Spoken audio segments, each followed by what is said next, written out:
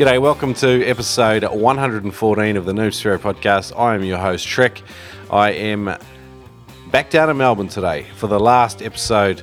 It's a dual interview today, though. It's something a little bit out of the ordinary. We've got an innovative product created by David Hallimore called Skorkel, and I got Luke Growney, one of the co-founders of 9pin Wetsuits down there in Melbourne. I've got a 9pin suit. I love it.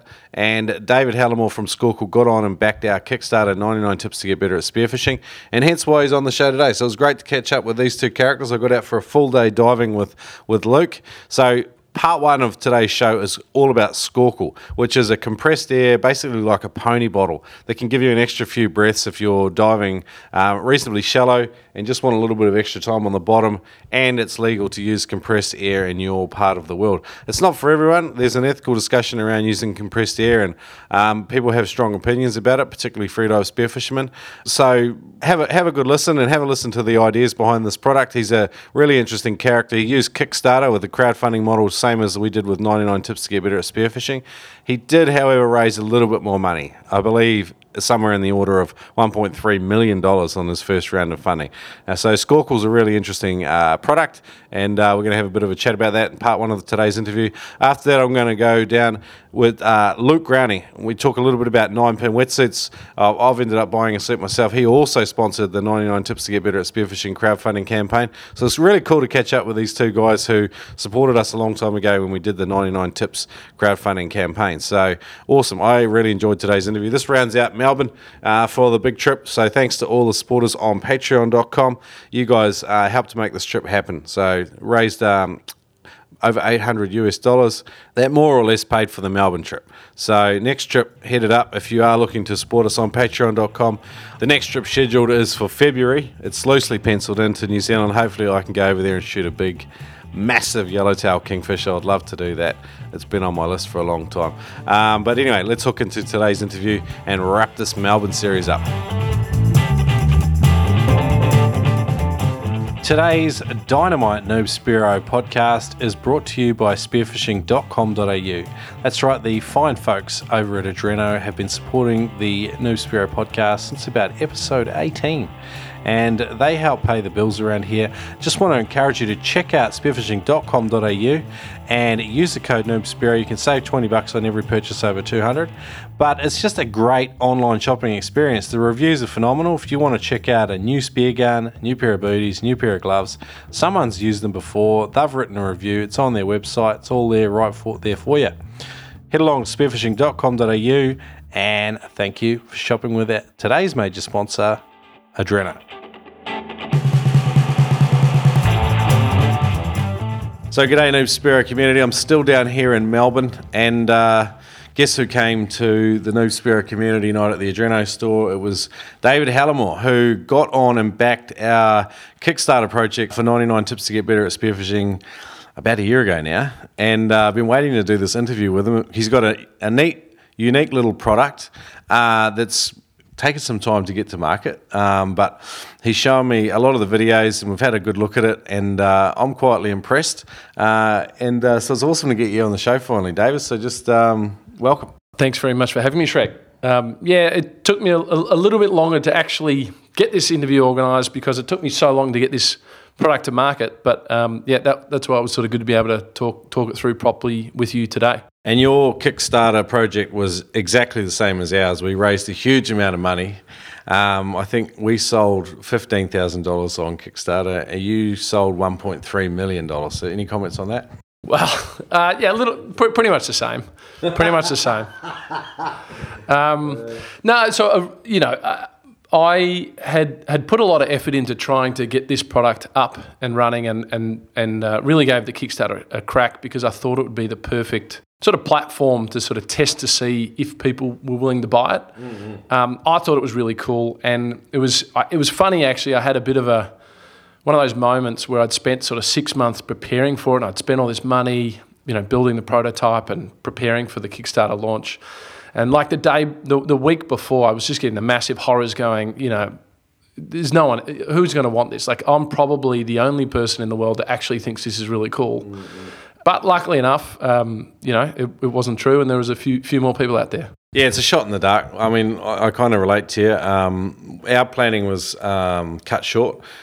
We were going to put this huge timeline on it, and I was just like, we're going to get it done. I think Kickstarter and Indiegogo are both fantastic platforms for connecting people with unique products, and they're not made by massive corporations that have just thrown money at stuff and having a go. This is for everyday people with a good idea, and I think you definitely had a good idea. So let's talk about Snorkel. What is it? So Snorkel is effectively just like a shallow water, underwater breathing apparatus. So it's pretty much just like a mini scuba tank, but instead of strapping something to your back, you've just got a small portable one that hangs out of your mouth. That means you can breathe underwater. It's certified to 6 meters depth, and the regular Snorkel has the equivalent. It fills up to 200 bar, so it has the equivalent of either 68 breaths in it or 80 breaths in it, depending which model you buy. But what it was just sort of like scratching an itch for me, having scuba dived for a long time, but not necessarily being someone that went out there every weekend ever since. It was more just like a sporadic thing. But also being a keen sort of amateur or, speed diving or free diving and just water person, just sort of finding something that took me a little bit beyond my natural ability or the ability where I hadn't necessarily put the time and the effort into becoming like an expert of either free diving or spearfishing, but still being a real person that loves the water and just going, okay, well, this is sort of something that sort of expands my natural abilities and it's just a whole heap of fun. I think there's a real gap there you spotted too, because a lot of people aren't fit enough immediately to have a good crack at freediving, and both freediving and scuba diving really, I mean, freediving doesn't require a course, but in order to be competent, it's either a lot of time in the water with someone who can teach you some things, or do you do a course? With scuba diving, there's huge entry barriers in terms of doing an open water course before you can even dive to 18 metres. So I think the Snorkel is kind of unique in the fact that you don't need a certification to be able to use it. However, there's definitely some safety concerns which I really want to chat about as well. Is that kind of how you sort of see it fitting in? Yeah, exactly. The Snorkel, it's pretty much just, somewhere in between snorkeling and scuba. So, forever, there's only ever been snorkeling, and then there's been scuba, and there's sort of been 15 metres in between them, other than, say, free diving, which is sort of almost, a little bit different. And so this, because it's specifically not meant to be going to sort of 18, 30 metre deep for sort of 45 minutes at a time, it is much more sort of your ability to use it at sort of depth and for time is restricted. But at the same time, because it is compressed air that you're breathing, there are inherent risks which you would normally learn doing, say, a scuba diving course, and which I have to sort of stress, and it's very important, is a real, effectively life-threatening risk that I need to make sure my customers are aware of. And because it's available, sort of off the shelf, so you don't necessarily need to show that you've done like a scuba diving course, and you can buy it anyway. It does have those safety risks much more than, say, like snorkeling would. Yeah, there's risks with snorkeling, there's risks with freediving, there's risks with scuba diving, and I guess anytime you're into the underwater world, we're dealing with risk. I think the thing with compressed air is the fact that if you take air down with you, a lot of people don't understand is that at 10 metres, if you have a full breath of air at 10 metres and your lungs are full to capacity and then you hold your breath and you head for the surface, you can get something called an expansion injury. And you've talked about it, various types of barotrauma. You see it when you haul up a fish from depth and the swim bladder pops because it comes up too rapidly. And I think the danger with this is in that first 10 metres, there's quite a severe pressure gradient between, and I guess your product's rated to 6 metres, which probably means that you're not under. You're not going to get as much expansion as if you went to 10. However, there's a very real risk there. How do you approach that? So these pulmonary barotraumas, like the lung expansion or the lung, that exploded lungs, sort of safety issue. Those type of things have even been documented as shallow as, say, 3 meters, or even in swimming pools, is apparently. And so, just being at 6 meters doesn't sort of preclude those at all. It's it's the biggest issue that I face with the product, and I try to make sure I'm as upfront about it as I possibly can. I think particularly, say, for your audience, who are capable divers, they might sort of look at this product and go, "Oh, fantastic! Like, I'll just sort of take it down and stay down for longer," which is, part of the appeal. But then, without appreciating that, if they take a full gulp of air and just don't exhale during the ascent, that they legitimately can damage their lungs quite easily. It's a big issue, and I think, with all water sports, with all sort of adventure type activities, there are always risks, and so and there's always a risk with using a spear gun and pointing it in someone's head. So I just have to try to be as upfront as I can about it. Try to make sure the messaging there. Try to remind people. Try to make sure as best I can that message gets out. And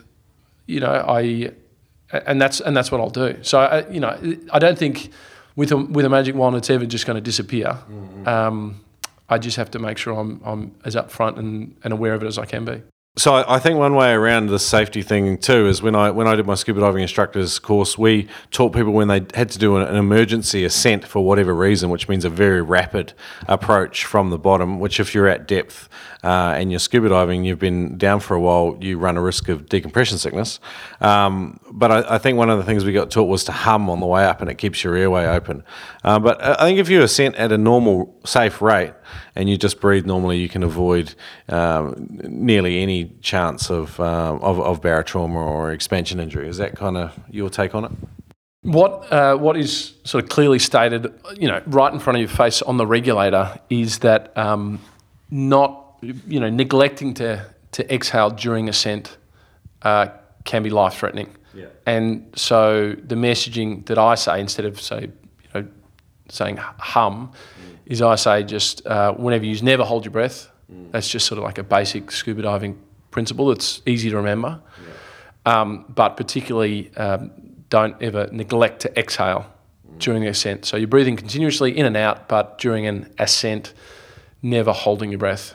So I think, again, going back to the space I think the Skorkel operates in, like with scuba diving, you've got this, you've got a big tank on your back. It's on a BCD. You've got 2 regulators, and there's a level of complexity to understanding how to use that equipment.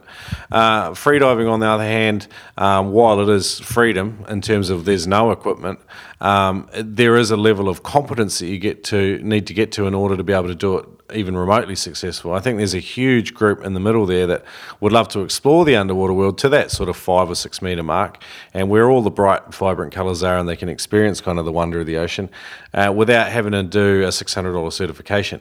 So I think there is a good space there for it. It's just making sure they understand how to do it safely and correctly. What are some of the use groups that you think with the Skorkel?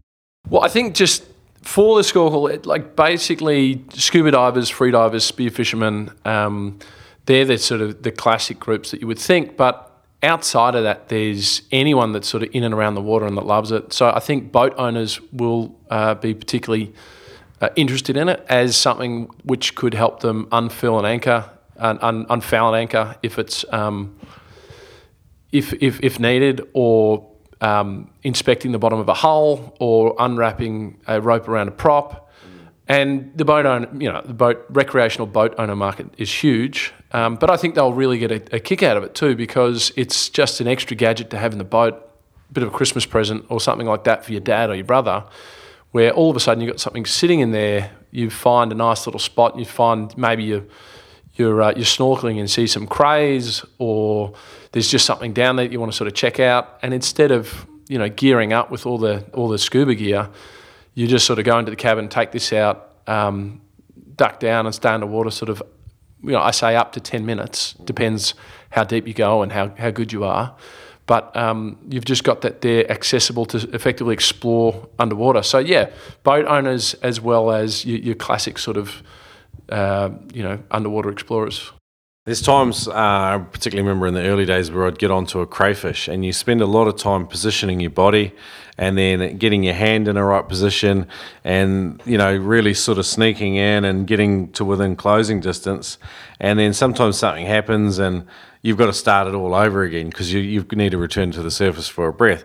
And I think provided you're in a state or a country or a territory where it's legal to take crayfish with compressed air, it's a great use group for it because they can be a tricky little animal to capture, and they're such fun when you do capture them, but sometimes it'd be nice just to have that extra 1 or 2 breaths just to be able to close on that cray and not rush it, because otherwise you snap feelers and legs off and all the rest of it and you never get that crayfish in your hand. So I think that's another real little cool use group for it.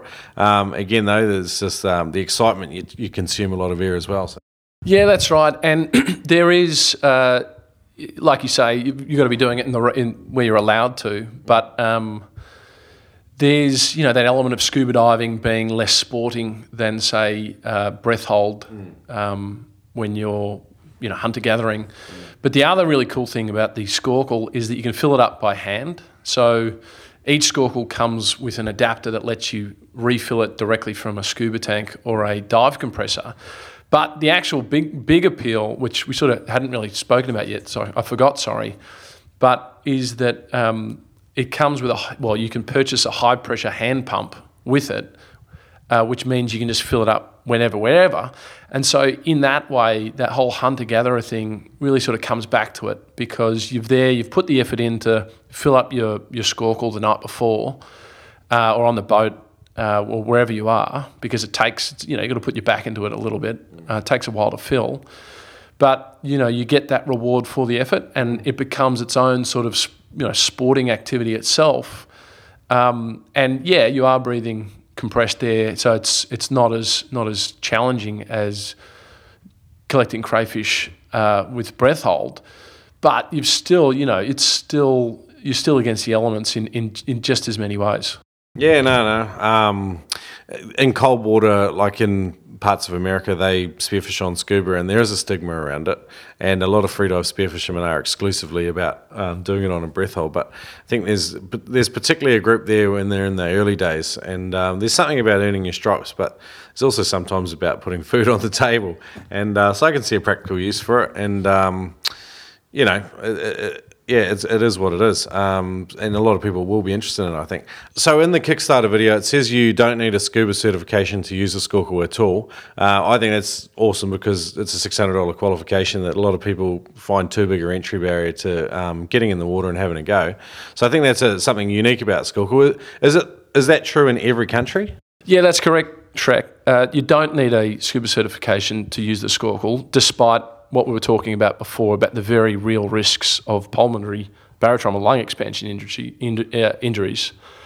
But one of the major reasons why it's important to do a scuba certification is around decompression sickness, or as most people know, something called the bends, more familiarly known as the bends.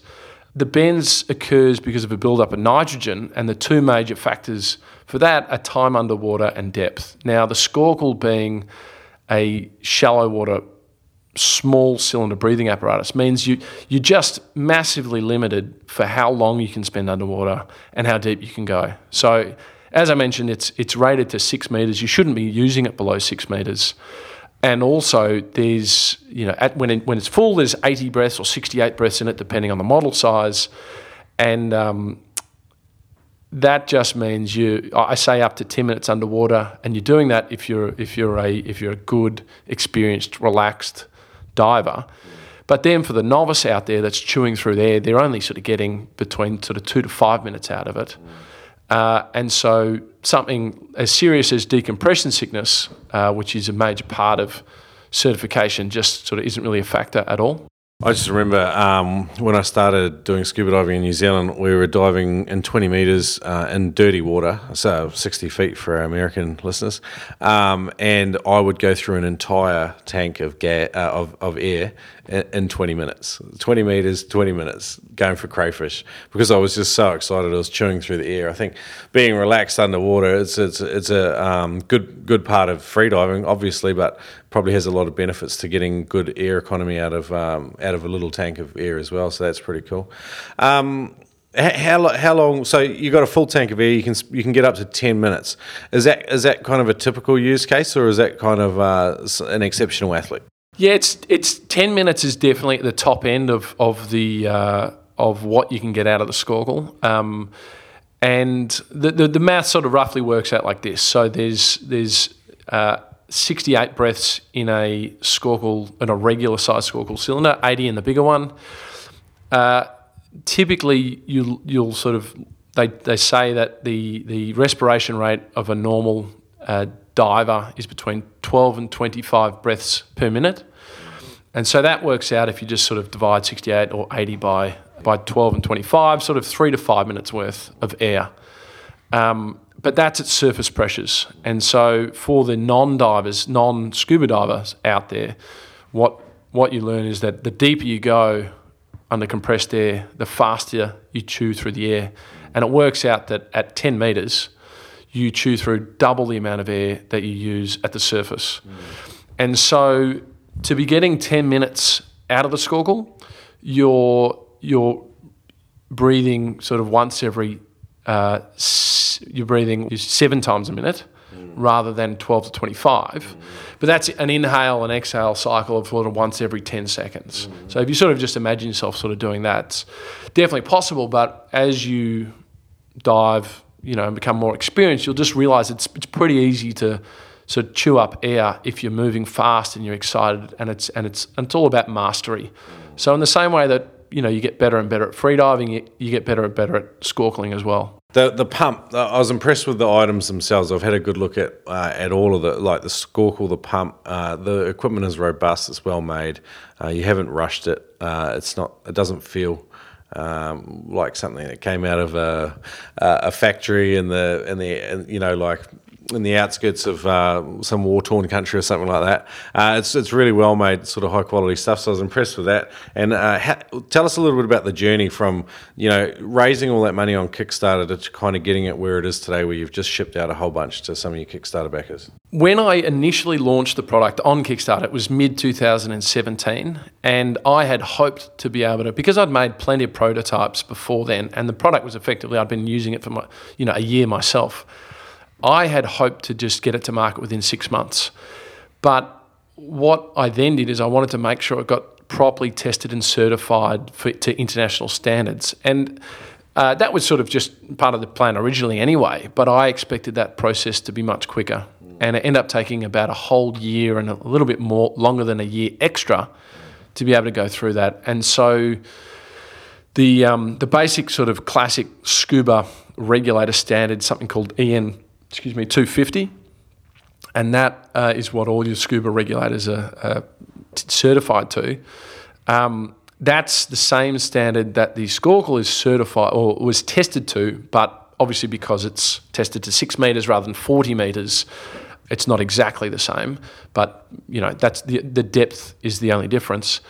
And to do that, I was over in Florida at a US Navy diving testing facility, the same one that does effectively all the testing for the US Navy new gear for the better part of a year. Okay. And that was it was frustrating for the people that had purchased the product that had to wait an extra year. And it was frustrating for me because I obviously wanted to get it to market, but it was just one of those sort of non-negotiable things. You make a product that's as important to people's safety as this, And I just sort of wanted to make sure I sort of did everything the right way, which took a bit longer, but I think it was definitely worth it. You've got a couple of different case options there. I've had a look at the big deluxe option, which I think if I was going to invest in it, that's what I'd look at, because you can fit 2 Skorkels in there. You can fit the pump, which is it's a heavy-duty item.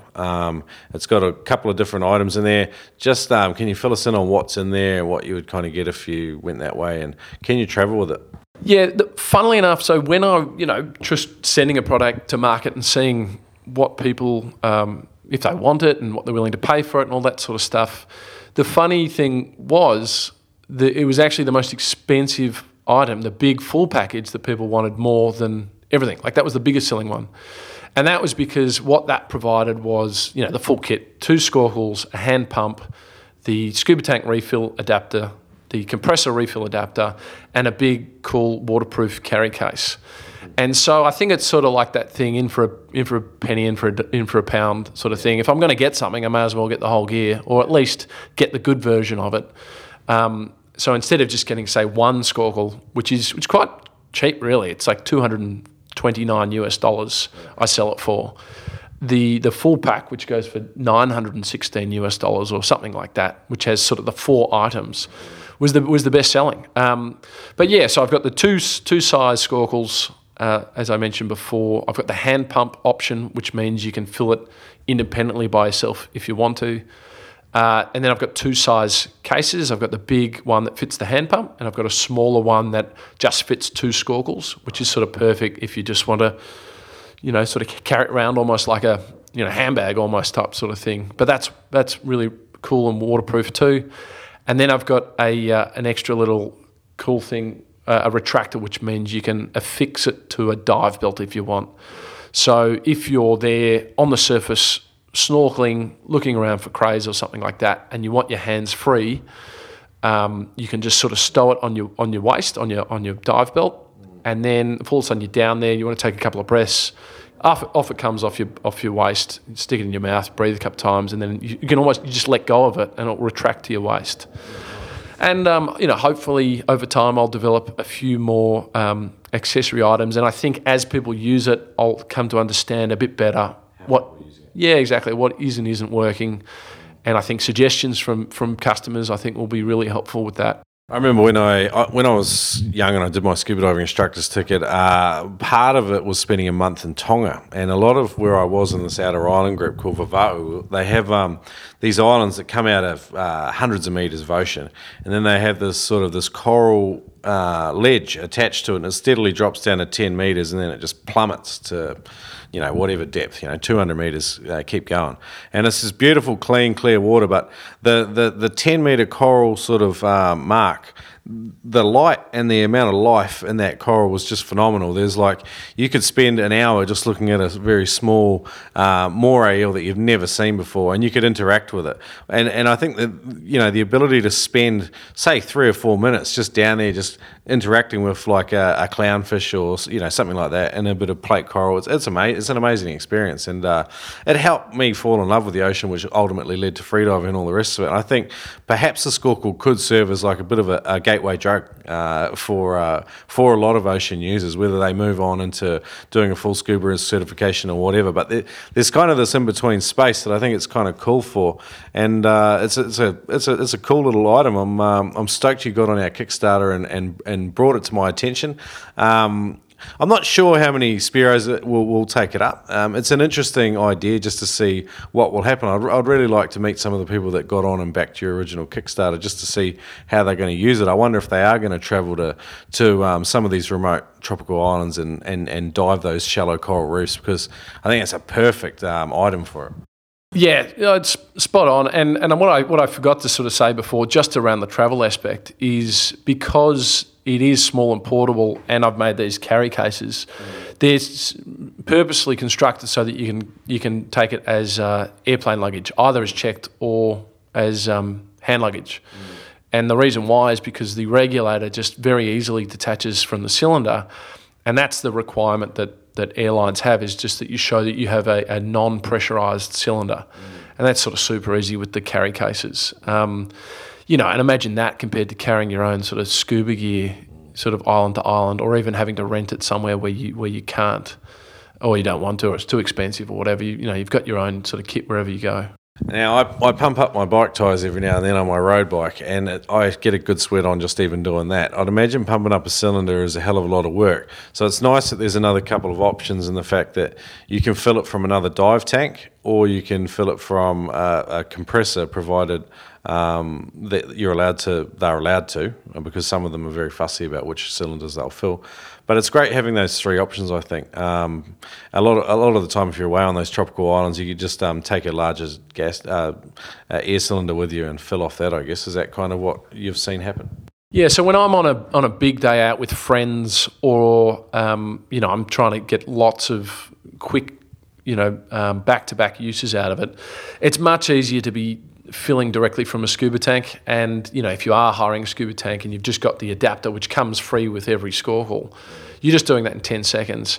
And you are right, the hand pump, it is, you do get a sweat on. It ends up being about 10 pumps per breath that you want. You obviously don't have to fill it all the way up to 200 bar if you don't. I mean, it's amazing that the pump can even do that. Because just to explain, your car tyre, you'll fill to 30 psi, but the Snorkel cylinder fills to 3,000 psi, which is 200 bar. Yeah. And so we're talking about some serious pressure that you need to jam into that cylinder just by hand. So, there's no free lunch. You're not just sort of doing 10 pumps and just getting 10 minutes out of it. But at the same time, you've got the scuba tank refill adapter, you've got the dive compressor refill adapter, which just come free. That's really easy. You've got the hand pump option if you don't have access to those. And so they just they're fit for purpose, whichever, comes, makes sense at the time. And then eventually, I'm hoping, it depends how long it takes for me to just finalise. But what I'll do is I'll be releasing a little electric compressor too, and I'm really excited for that, because that will be, you plug that in either maybe 12 volt or just sort of off your car or your boat engine battery. And that might be only sort of like a 5-10 kilogram little compressor. And you just sort of sits there pumping away sort of for 5 minutes, and that's almost the best of both worlds. Although that'll be a little bit more expensive than, say, the hand pump. So it's just, there'll be a range fit for purpose for whatever makes sense at the time. Where can people check it all out? Like, have you got a YouTube channel? Have you got some videos up? People can come and see some demos. Oh, I'm glad you asked, Shrek. So just because I've been focusing for 2 years just to try to get this to market, it's been hard to find to buy, and I've sort of done that on purpose. But as of very recently, I've just finally made it available to the public, and the only way to purchase it is at snorkel.com, and that's SCORKL, just sort of like scuba and snorkel combined, but without the E. So SCORKL.com. And so that's just like a web store. You can buy like a sort of organised pack, the most popular packs, or you just purchase whichever items you want and build that yourself. And then, who knows? Maybe in a couple of years I'll be in retailers, but for the moment I'm just trying to sort of get the e-commerce side of things running well. That's awesome. I love innovation, and I like seeing new stuff come to market. A lot of the time when you have new products, there's inherent risks that people want to make sure they're discussed. But I think we've given them a good coverage today, and we've had a bit of a chat about some of the risks, particularly around expansion injuries. People just have to make sure that they're breathing regularly on the way up, particularly exhaling, to reduce that risk. So, man, real pleasure to get you on the show, and thanks for backing our Kickstarter. The 99 Tips to Get Better at Spearfishing launched, and that we were pretty proud of that. Turbo and I had a good crack at it as well. We didn't raise anywhere near as much money as you did, but congrats to you, and on a successful launch and finally getting this thing to market. It's a bloody impressive effort.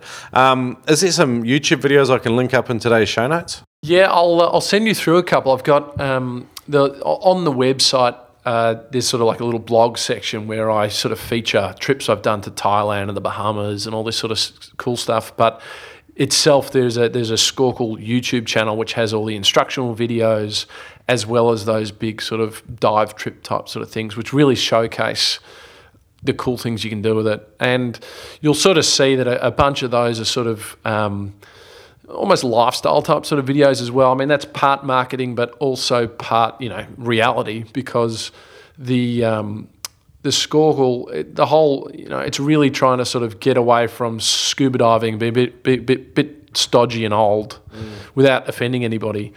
But, this is just your light, fun, shallow thing that you're taking with friends. You go head out for a day, you have a couple of beers when you sort of come back.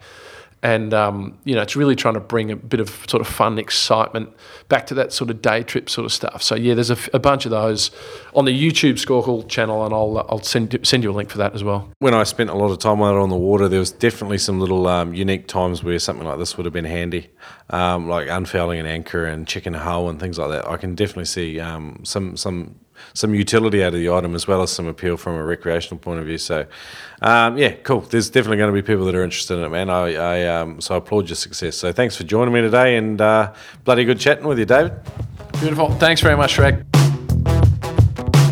Today I've got a sweet offer for you. To go with this free episode of the Noobsparrow podcast, I've got access to some free courses. How cool is that? Go to noobsparrow.com/Ted. Now, Ted Hardy from Immersion Freediving, a frequent guest on the Noobsparrow podcast, has got several free courses available at noobsparrow.com/Ted. Check it out, Freediving Safety. There's a full video course about how to avoid shallow water blackout, how to be a good buddy, all is the fundamentals of just being a good, safe Sparrow, and it's all free. Check it out, noobsparrow.com/Ted. There's another one in there as well about how to take a 20 to 30% bigger breath, which will give you more fuel, more time on the bottom, and make you a more effective Sparrow. There's also a whole lot of other courses there as well. Check them out, get a 15% discount, noobsparrow.com/Ted.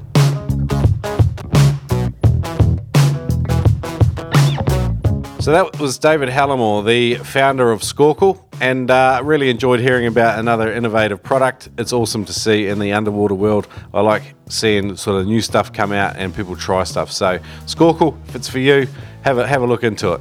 Anyway, I just wanted to give another quick announcement before we head into my chat with Luke Growney. The 2020 US Freshwater Nationals are going to be held at Beaver Lake in Arkansas in August, early August. I'd encourage you to get on, have a look at some of the details there. So it's the World Freshwater Spearfishing World Championships held at Beaver Lake in Arkansas in August next year. I'm going to try and get over there, but we'll see how we go. And hey, let's head into this next part of the interview with Luke Growney from 9 Pin Wetsuits, who I really enjoyed getting out with for a day's diving. Today's Noobsparrow podcast is brought to you by patrons just like you. If you enjoy the show, love it if you came over to patreon.com and support the Noobsparrow podcast. Basically, Patreon is a membership platform that makes it easy for artists and creators to get paid. And we have a Noobsparrow Patreon.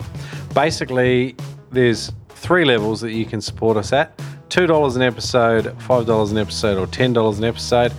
And you'll get some unique benefits. You're going to get early access to content. You're going to get first choice, first recommendations for guests in the future. And occasionally, for some patrons, we're even just going to give you a call and catch up with you. But it'd be great if you could get on patreon.com/Noobsparrow. Come and support us.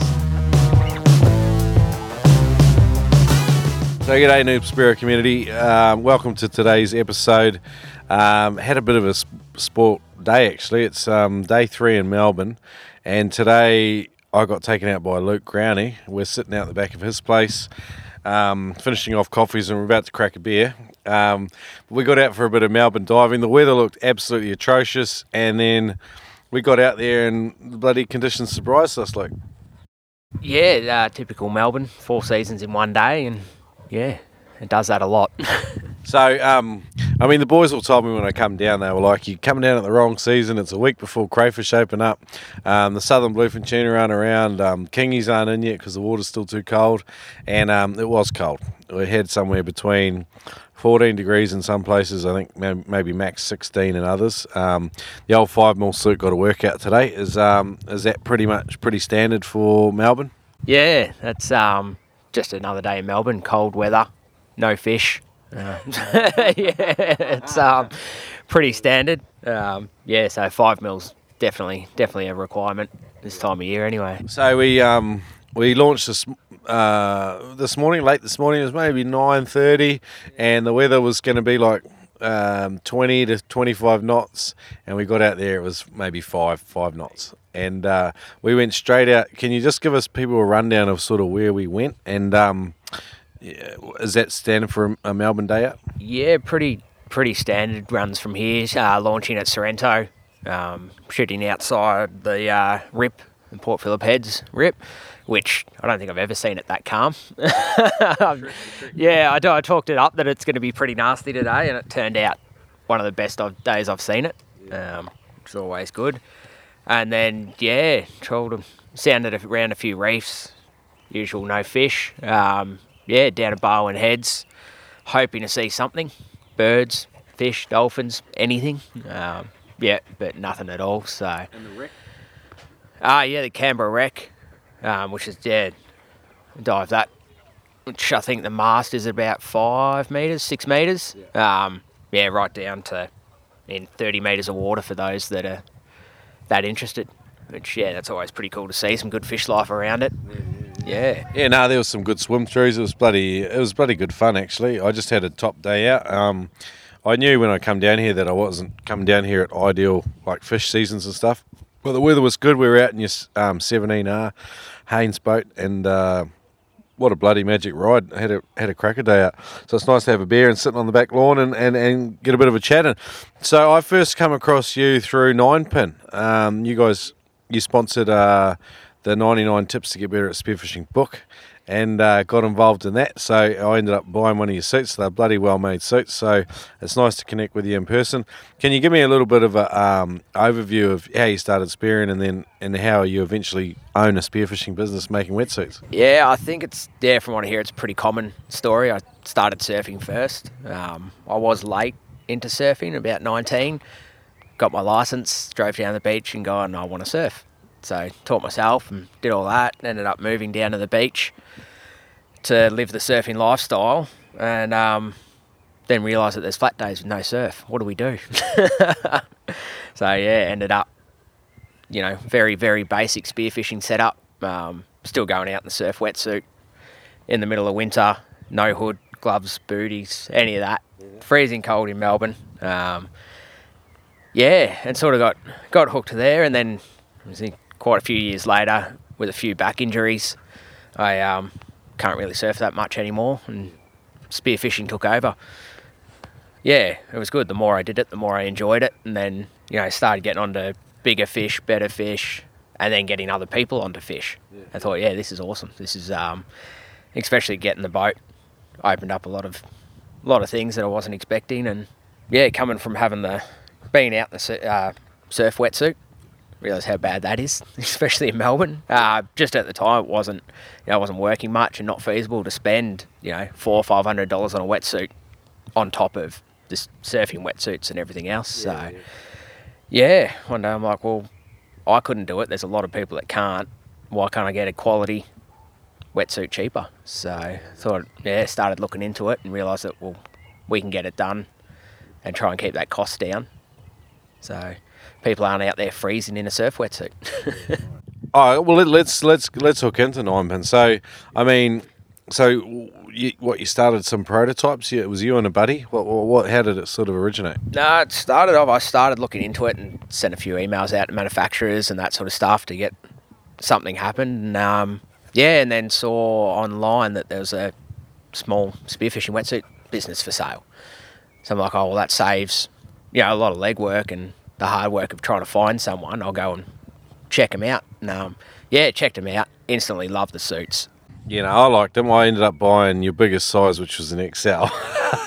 and now that you've met me, you know that I'm easily a 2XL, just about everything. But I've worn that suit, and it took about 3 dives for it to sort of stretch a little bit. And I don't recommend anyone else does that. Like some people say, buy a suit a little bit too small for you because it's better because it'll be tight, a nice sort of tight fit, which allows less water in there and all the rest of it. But the suit's awesome now, and wears well. It's very warm for a 3mm suit. What are your offerings? And what's your bread and butter suit? I mean, you make a 3mm. What else you make? Yeah, the 3mm and the 5mm are both pretty standard. We've just got the plain black ones, which are more geared towards a freediving wetsuit. With a low waist cut, pants. Chest loading pad's a little bit thinner, but a great entry-level suit. Yeah. And then we've also got our camo wetsuit that's, 3 and 5 mil as well, but geared more towards around spearfishing and keeping warm. Yeah. They've got the Long John style pants and extra thick loading pad. I think compared to other suits, like similar thickness, maybe your suit, like, this is just pure anecdotal bro science here, but I think it feels like a warm suit. Like, have you had that commented on much, that it's a little bit warmer than other suits of a similar sort of thickness? Yeah, we have had that a bit. There's a lot of companies seem to go, especially with the Long John pants, they use a thinner material for that top half, whereas we opted to keep it 5 mil the whole way through. So, you've got at least 10 mil covering the chest, keep it warm, and no one wants to walk around in a 7 mil with that much weight hanging off you. So if you can get away with a 5, it's heaps better. So you mocked Melbourne diving earlier, but you're a little bit spoilt, really. I mean, but it's quite seasonal here. Like, all of the species are seasonal. The crayfish season is in a 2-month closure at the moment. But then you have kingfish come through, but that's really only summer months. You've got southern bluefin tuna, but they come different. You got squid, which come in waves as well. Everything seems to be seasonal, and I've seemed to have missed a lot of it. But then, like, we come in today, we didn't really get onto any fish, despite doing some deeper dives and going over quite a bit of reef. Didn't really manage to find anything apart from some reefies. But we come in and we smash some scallops, and we got some mussels and even some oysters. That's a real pro to Melbourne diving, I reckon. Yeah, it's one thing I think we do over a lot of the other states. The shore diving and just going out to get a feed is a lot easier down here. There's plenty of days you can get out, and as you said, just getting a feed of scallops, squid. There's always some flathead floating around somewhere, flounder, all those basic bread and butter fish that are actually great eating. So what happened today with the flounder? You got some flounder. What happened? Trying to be greedy. Didn't have a gun on me. Collecting scallops. Forgot that my knife had broken off a couple of dives ago, and I'm still yet to replace that. So I thought, well, I can grab these by hand, and managed to get the first one, 2 hands, and get a good grip. And swimming back to the boat, I saw another one. Being me, I thought I could be confident, and I can do this. 1 in each hand.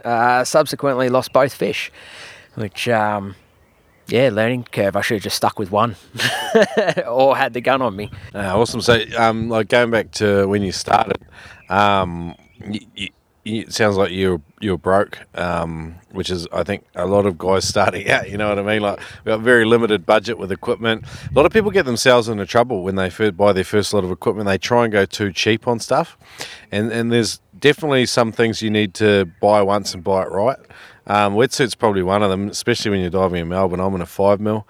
I've got 3 mil booties and gloves on, and I'm finding that I could do with 5 mil booties. And but the suit's been okay.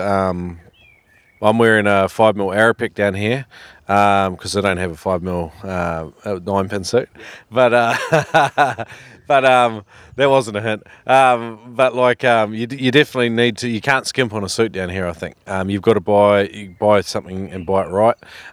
Did you make any other failures with gear? What did you do right? What did you do well? What did you not do well?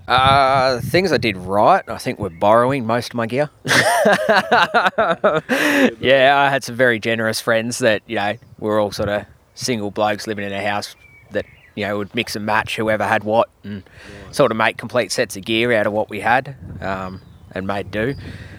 The one good thing I did do was probably couldn't afford it at the time, but bought a decent gun. That was that Picasso acid guy, I think it is, that we were talking about. Was that about 15 years ago I bought that, and I still use that today as my go-to bay gun. Still doing the job, which is, it's great. I don't know if they still make them anymore, but it's done really well. I find that's a commonality with a lot of guys. They find a gun combination that works for them, and they stick to it forever. Your eye gets dialed in, you know exactly what that gun's going to do in every situation. But you've upgraded. You bought a Rob Allen roller as well. How does that thing perform? Yeah, so far love it. Very accurate. I'm yet to really thrash it. I got it sort of at the end of last season, so it's only shot a couple of fish. to test it out. But yeah, I'm looking forward to getting out and using it a lot more this year. I went the 1100, which may be a touch big for most of the fish down in Victoria, but thought, I'm covered if that big fish does come past. Yeah, nice. And you've shot a couple of bigger fish too. You've the old southern bluefin tuna are out here. Chatted with James yesterday about that, and by now that interview will have gone out on the Noob Sparrow podcast. So, what's your experience been with southern bluefin tuna? You've had some wins. Yeah, some wins, a lot of losses. It probably took us close to 3 years of going out looking for them and coming home empty-handed. Now we've sort of got it pretty dialed in. Definitely getting better at it. Trying to do less big trips. A lot of the guys drive down the coast to get them, which is great, and that's good fun. There's a lot more of them, 4 or 5 hours away. But family and everything else, it's nice to get them closer to home without the 2-day trip. Yeah. So, definitely one of the favourite fish at the moment. I think Melbourne spearfishing for me is a lot like just getting a feed and having fun, and I think that's kind of a pure way to spearfish a lot of the time. And the diving out here a lot of the time, I don't think it's very glamorous, but it's definitely about catching a feed and feeding your family and stuff. Tell us a little bit about one of the more remarkable bluefin catches you've had. I mean, tell me about the conditions, what happened on the day, and how the situation sort of played out. Oh, my favourite one was probably one I mentioned earlier today, was actually missing one. One of the first times diving blue water and not realising how good the visibility was. Looking at the footage afterwards, I realised that shot was nowhere near the tuna, so missed it completely. When I did miss, though, they came a bit closer. So I sort of threw the gun to the mate on the boat and dived back in with the camera. And it's just that attitude change, I think, without a gun and not down there to shoot anything. They knew that and came right up close and just walls of tuna as far as you could see in every direction, which, pretty unbelievable experience. We were out there today and you seem to have a really good, almost like a line fisherman's understanding of when fish are going to pop up and stuff. Like you deliberately had us waiting in a location, waiting for that slack tide to hit and then waiting for a workup to happen. Unfortunately today it didn't trigger, but I could tell that there was some knowledge there and you've seen some things there in the past, and you called it you said to me, I remember, we're going to wait here for a David Attenborough moment. I thought that was pretty clever, actually, because it's a very visual sort of picture when you say those words like that. Obviously that situation you had was pretty remarkable. Can you think of any other occasions where maybe you've got lucky and plugged a fish out of a David Attenborough moment? I mean, there's quite a few of them. Some of the best local ones down home were last year, where we had kingfish and tuna all in the same school, all just going little bait fish, and they were moving fast. It was hard work with 2 of us on the boat and in and out of the water constantly. I think we ended up getting 2 tuna and 4 kingfish out of that school. And it was great seeing all the linos get nothing. But that day, that was a very similar thing, just documentary stuff with birds bombing everywhere. There was dolphins involved, seals, everything was just out of control. And I think that was non-stop for about an hour, and then nothing. Everything disappeared, birds gone, fish gone. Don't know what happened. Today we went out, there was a fair bit of use of electronics, and you might not be the best person with electronics, but from what I witnessed today, you're far better than I am with the stuff. What are some of the big lessons you've learned with using a GPS, sonar, and all the rest of the stuff? Like you were turning up, I don't even know how to describe it, what the button is, but the gain. Okay, there you go. So tell us a little bit about that. That one I was using, fishing and diving inside Port Phillip Bay is very different to going offshore. You got to change the sensitivity pretty constantly. Otherwise, if you've got it set for offshore and you come inside the bay, you'll be picking up weed and just all the random stuff that you don't want to pick up. So that needs to constantly change, and with currents and water clarity as well, vary a fair bit down here this time of year. So it's just trying to get a better picture as best we can. Basically dialing it down until you've got nothing on the screen, till it's all black, and then just coming up slowly until you can start to see a little bit of something. Yeah, there'll always be a little bit of clutter there, and you want to see some, but yeah, generally that's about right. Cool. The other thing you did was at times we were diving we were out in 80 metres plus of water and you had it set out quite wide, and then you'd bring it right back into 15 or 20 metre increments so you could really see the detail. I thought that was pretty neat as well. How do you go positioning yourself off your marks and stuff? Is there a bit of luck to that? I mean, what's the story? Yeah, I think most of it's dumb luck. Where I can, obviously, you try and take tides and wind into account. And we don't do a lot of anchoring down here offshore. Most of it's drifting, as we did today with one in the boat, one in the water. Or, if there's no current, we'll sometimes have two in the water. If the boat's staying close by. And then just hoping that we drift back over it. I was surprised at the wicked structure. I thought it was going to be fairly barren and rocky, but there was massive bommies coming out. You're talking about 8 metre depth changes, and there were caves sucked in, and weed everywhere, and there was all sorts of stuff happening. Not a lot happening on the fish front, but there was a lot of blue throat wrasse, and jeebus, those things are the seeing eye dogs of the reef down here. And then kind of like the blue groper up where we are, and then there was sweep and a bait around and stuff. It was a little bit disappointing to not see some of the pelagic action, sorry. I'll get corrected otherwise. But when you're taking new people out here, what are some bits of advice you give them to help them get their sort of first couple of fish? Biggest one's relax. I think most people get told that straight away. Just enjoy it. Don't think about the fish. Just try and have a bit of fun. As I say, I love getting other people on the fish. I think it's almost as good as getting them yourself. Pretty epic seeing, especially the newer guys get their first decent fish. Yeah, actually, I've had a couple of relaxed days diving down here. James is very low key to dive with. I was diving off his jet ski yesterday around Port Phillip Bay. Today we went outside in Your Haynes. It's just been very relaxing diving. What about scary stuff? Have you had any scary shit happen to you out in the water? What did you sort of... I know you've had a few. What did you learn from it? Yeah, as mentioned earlier, I think I do every dumb thing that I shouldn't do that comes up on the podcast. Or don't dive alone. Don't let the boat drift off without you. All that sort of stuff. Always great learning experiences. Everyone's going to stuff up and make mistakes and do the wrong thing, but it's definitely how you handle it and tell us get about through losing it. your boat. Losing the boat, thankfully I haven't had anything too major. Have had some very long swims back to the boat, which, especially in Port Phillip Bay, you can get comfortable going, it's slack tide, nothing's happening, the boat's not going to go anywhere. And then you look up and it's 2 kilometres away. Thankfully some good gear and some good fins will make that swim a little bit easier. And all the training you've been doing for ultra marathon running, it just helps for that. Yeah. Hey, same diff.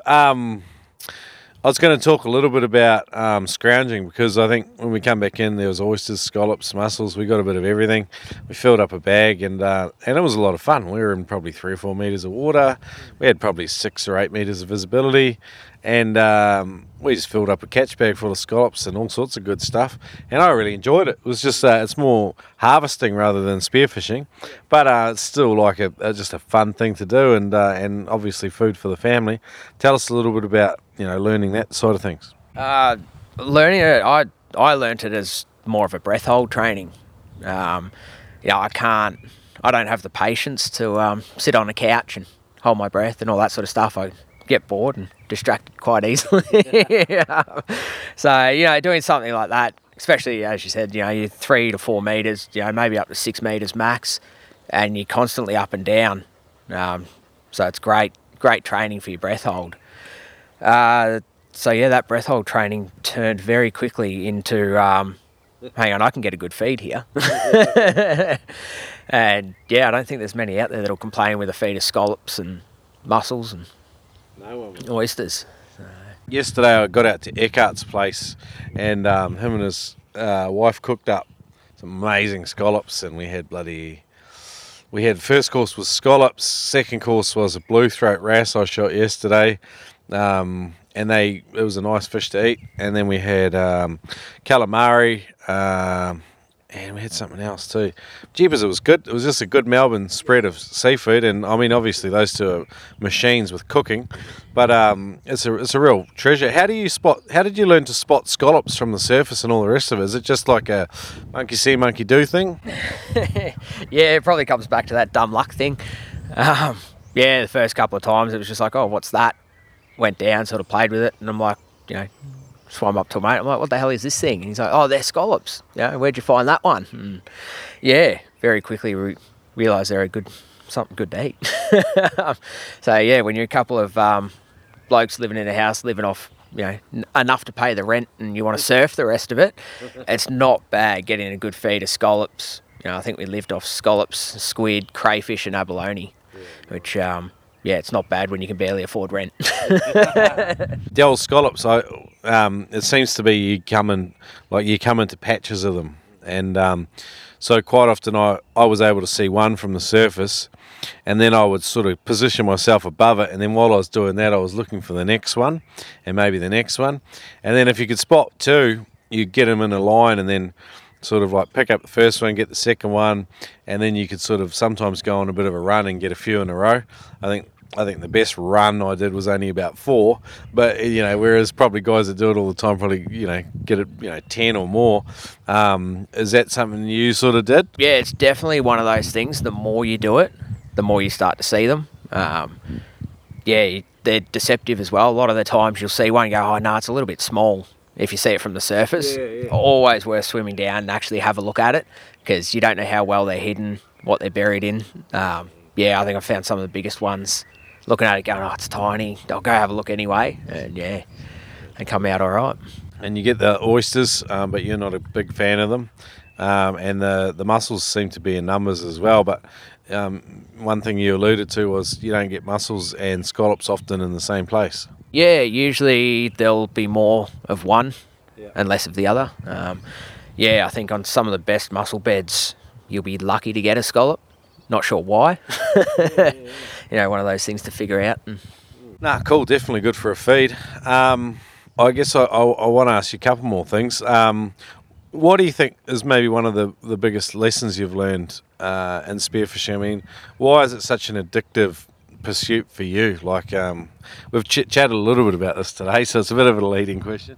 My favourite part's dead. Obviously, getting technically free seafood that's cost a fortune in fuel and exploring and everything. No, but at the end, I love doing shit. Like, love getting out of the house. Just want to explore, do something, see something new.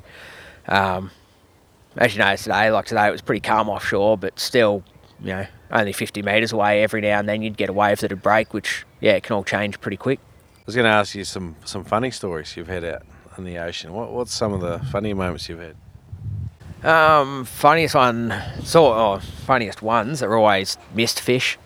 Whether it's a poor shot or, if we're line fishing, it's a knot that's got let go. And, of course, especially the missed fish, they were always bigger than they actually were. And they keep getting bigger every time that story is retold. I think I've missed some pretty small fish, and, by now they're massive. The best thing, as I said before, just love getting out, seeing the stoke in other people as well. And as long as they're having fun, it's always a good trip. You have some dramas with your equalising and stuff like that at times, especially around hay fever seasons and stuff like that. Have you sort of come up with any remedies to keep you out diving? I mean, what's your sort of approach to the whole thing? Usually I'll use some form of eardrops straight after a dive to help dry all the water out. And, as I said, have small tubes and everything else, plus the hay fever, and which I think most people do have. So the only thing is not pushing it as well. A few years ago, I'd just put up with it. You'd struggle, you'd push through dives, and then you got 3 months out of the water because you pushed it too hard. So, the big one's just take it easy and learn to, that's sort of the joys of having a boat. if it is starting to hurt, get out of the water. If I can't equalise properly, jump out, have a rest, have something to eat, some water, rehydrate, and try again. No, I mean, one of the reasons I was asking is it's such a common thing. I've had so many dive buddies where it's equalising that's kind of pulled the day up. And, it's not uncommon. So, no, that's awesome. What's next for you with spearfishing? Where do you want to go? What new equipment you want to buy? What's the sort of in the future for you with spearfishing? I think travelling's probably the big one. Yeah, start doing more trips. Towing the boat, that's part of the reason I want a smaller boat. Easy to tow and good fun. So, yeah, I think the next fish will either be a Spanish mackerel or a dolphin fish. They're very, very high up on the list of ones to shoot. So, yeah, hopefully they'll be next. Awesome, man. Well, thanks for taking me out today. Had a bloody good time, and I'm sunburnt as usual. And I'm looking forward to coming back down here and diving with you fellas again. We might have something teed up for February in New Zealand, possibly anyway. So, bloody pleasure chatting with you and diving with you today, man. Yeah, cheers. Thanks for coming out. I tried to talk it down that, the weather would be horrible. We might not even get out there and everything else. So, yeah, it was good to actually get on the water and show you around a bit. Unfortunately, no fish, but as always, next time.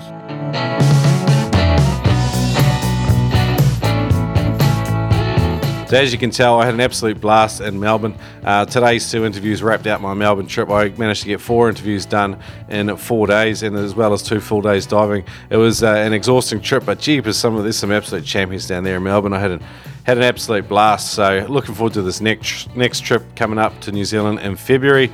Hopefully I can get over and do that. So thanks to all the guys again on patreon.com/NoobSparrows. 20 patrons there now supporting the show. About $70 US per episode. So every single dollar of that goes towards funding trips to come out, do live interviews, and go diving with you in your area. So I'm hoping that I can get out and get this New Zealand trip done in February. But anyway, thanks for listening to Noob Sparrow Podcast. Your reviews are always welcome. Catch up. Now, I don't know about you, but I love new gear. And spearfishing.com.au have got a huge range. Mad flat shipping rate, especially in Australia. And if you use the code NoobSparrow, you not only support us, but you get $20 off every purchase over $200. That's right, pump in the code NoobSparrow at checkout, NOOBSPEARO at spearfishing.com.au, and you will save $20 on every purchase over $200. No brainer. Thanks, Adreno. Today's Noob Sparrow podcast is also proudly brought to you in partnership with PenetratorFins.com. Get on there, guys. Have a look at some of the designs they've got. They've got clears. The blacks are beautiful. Check out the Noob Sparrow custom Oki print. It's mad as well. Larry's got a full range of wicked designs, and he's got a beautiful finish on his fins. He's recently updated his manufacturing process. It's even better than it was before. He makes some of the best fins in the world, and to make that offer even sweeter, pump in the code NoobSparrow at checkout and save another $20. PenetratorFins.com. Support the Noob Sparrow podcast by shopping with our sponsor.